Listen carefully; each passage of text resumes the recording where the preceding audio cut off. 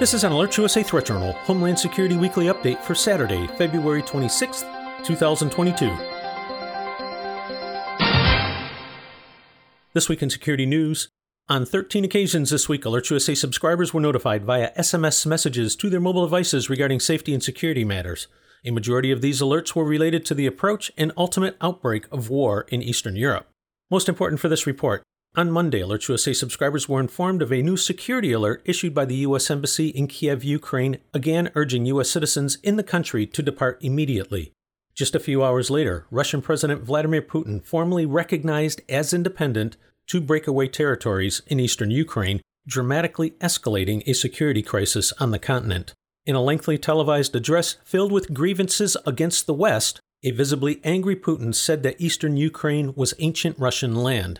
Russian-backed separatists in Ukraine's Donetsk and Luhansk regions, collectively known as Donbass, which is short for Donetsk Basin, broke away from Ukrainian government control in 2014 following Russia's Crimea land grab and proclaimed themselves independent people's republics.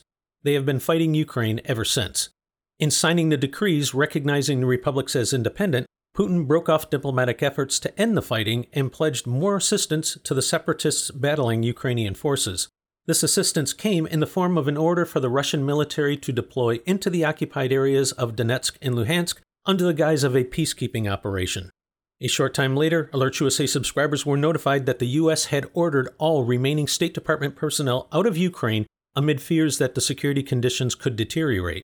The embassy had been previously relocated from Kiev to the western city of Lviv. Now they have moved just over the Polish border, commuting back into Ukraine on a daily basis to continue providing emergency consular services.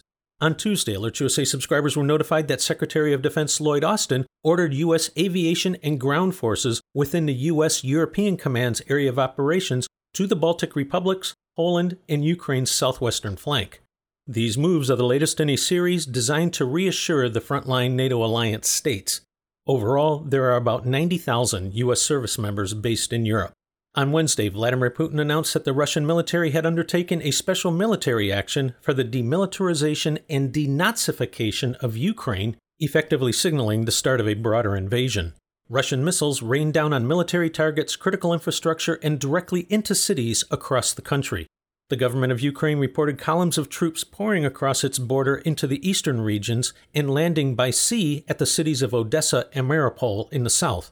Russian troops also attacked from the north by crossing in from Belarus.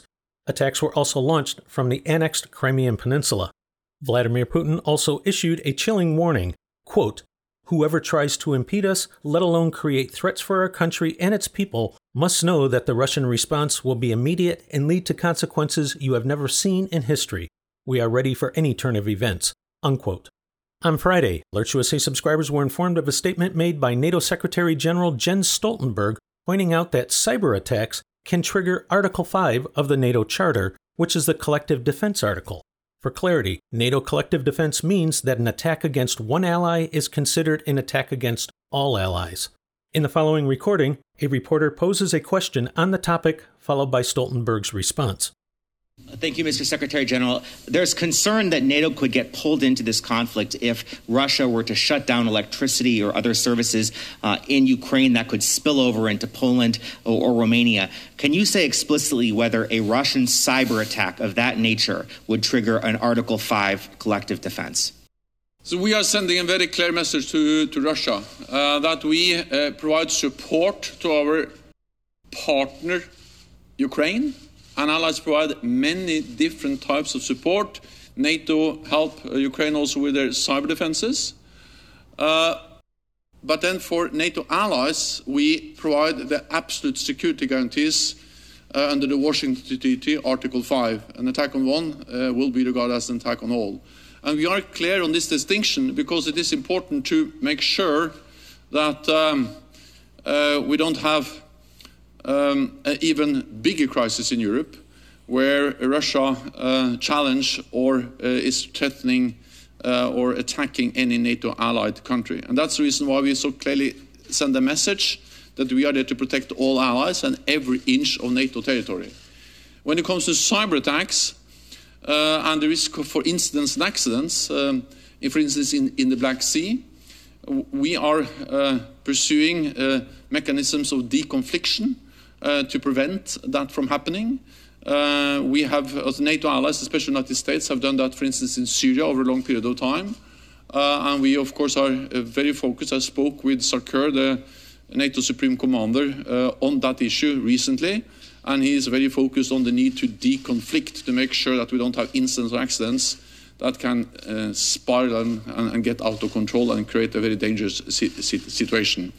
On cyber, well, we have stated that cyber attacks can trigger Article 5, but we have never gone into the position where we give a potential adversary the privilege of defining exactly when we trigger Article 5. We are focused on strengthening our cyber defenses. We are very much aware of that that's a risk. And therefore we are stepping up both the protection of our cyber networks, but also providing support to Ukraine. And we are very focused on the need for deconfliction. As of the time of this report's preparation Friday evening, Russian ground forces were approximately 20 miles outside of the Ukrainian capital. Overall, this is a very dangerous situation given the surge of NATO forces to the eastern flank of the alliance. With Russia's military on the other side of the various borders, operations in such close proximity within this mutually perceived threat environment is where accidents happen and mistakes are made. Alerts USA continues to monitor the situation in Eastern Europe and will immediately notify service subscribers of any changes in the overall threat picture for American citizens and interests as events warrant. Next up, in public health news, plummeting COVID-19 hospitalization numbers, not to mention the approach of the midterm elections, is leading to a host of policy changes and withdrawal of mandates nationwide. The Centers for Disease Control announced Friday it is relaxing its mask guidance for communities where hospitals aren't under high strain. Under the new guidance, nearly 70% of the U.S. population lives in an area considered to be low or medium risk, and residents there are advised they can go indoors without masks. As part of the change, the CDC is dropping its recommendation for universal school masking and instead will recommend masking only in communities at a high level of risk. Next up, according to the CDC's COVID data tracker website, in the U.S. alone, more than 552 million doses of the various COVID-19 vaccines have been administered. As a regular follow-on, according to the CDC's Vaccine Adverse Event Reporting System, or VAERS, as of February 18th, more than 1,134,000 adverse reactions and events have been reported following COVID-19 vaccinations. More than 70% of these reports are from the U.S. and associated jurisdictions. For accuracy, it is important to remember that reporting on the VAERS system does not automatically indicate proof that the vaccine was responsible for the adverse event. However, given the sheer number of adverse reactions being reported around the world, listeners are strongly encouraged to do some investigation on their own before making such an important personal health decision.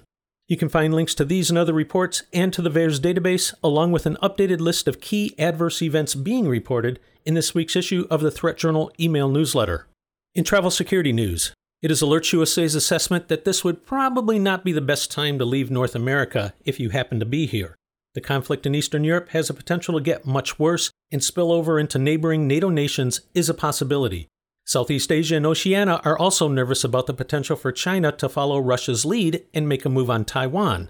All that said, if you are still planning travel abroad, regardless of the destination, Alerts USA strongly recommends checking out the U.S. State Department's travel website, as well as that of the CDC, for safety, security, and health considerations for your destination, as well as for the latest evolving international travel regulations.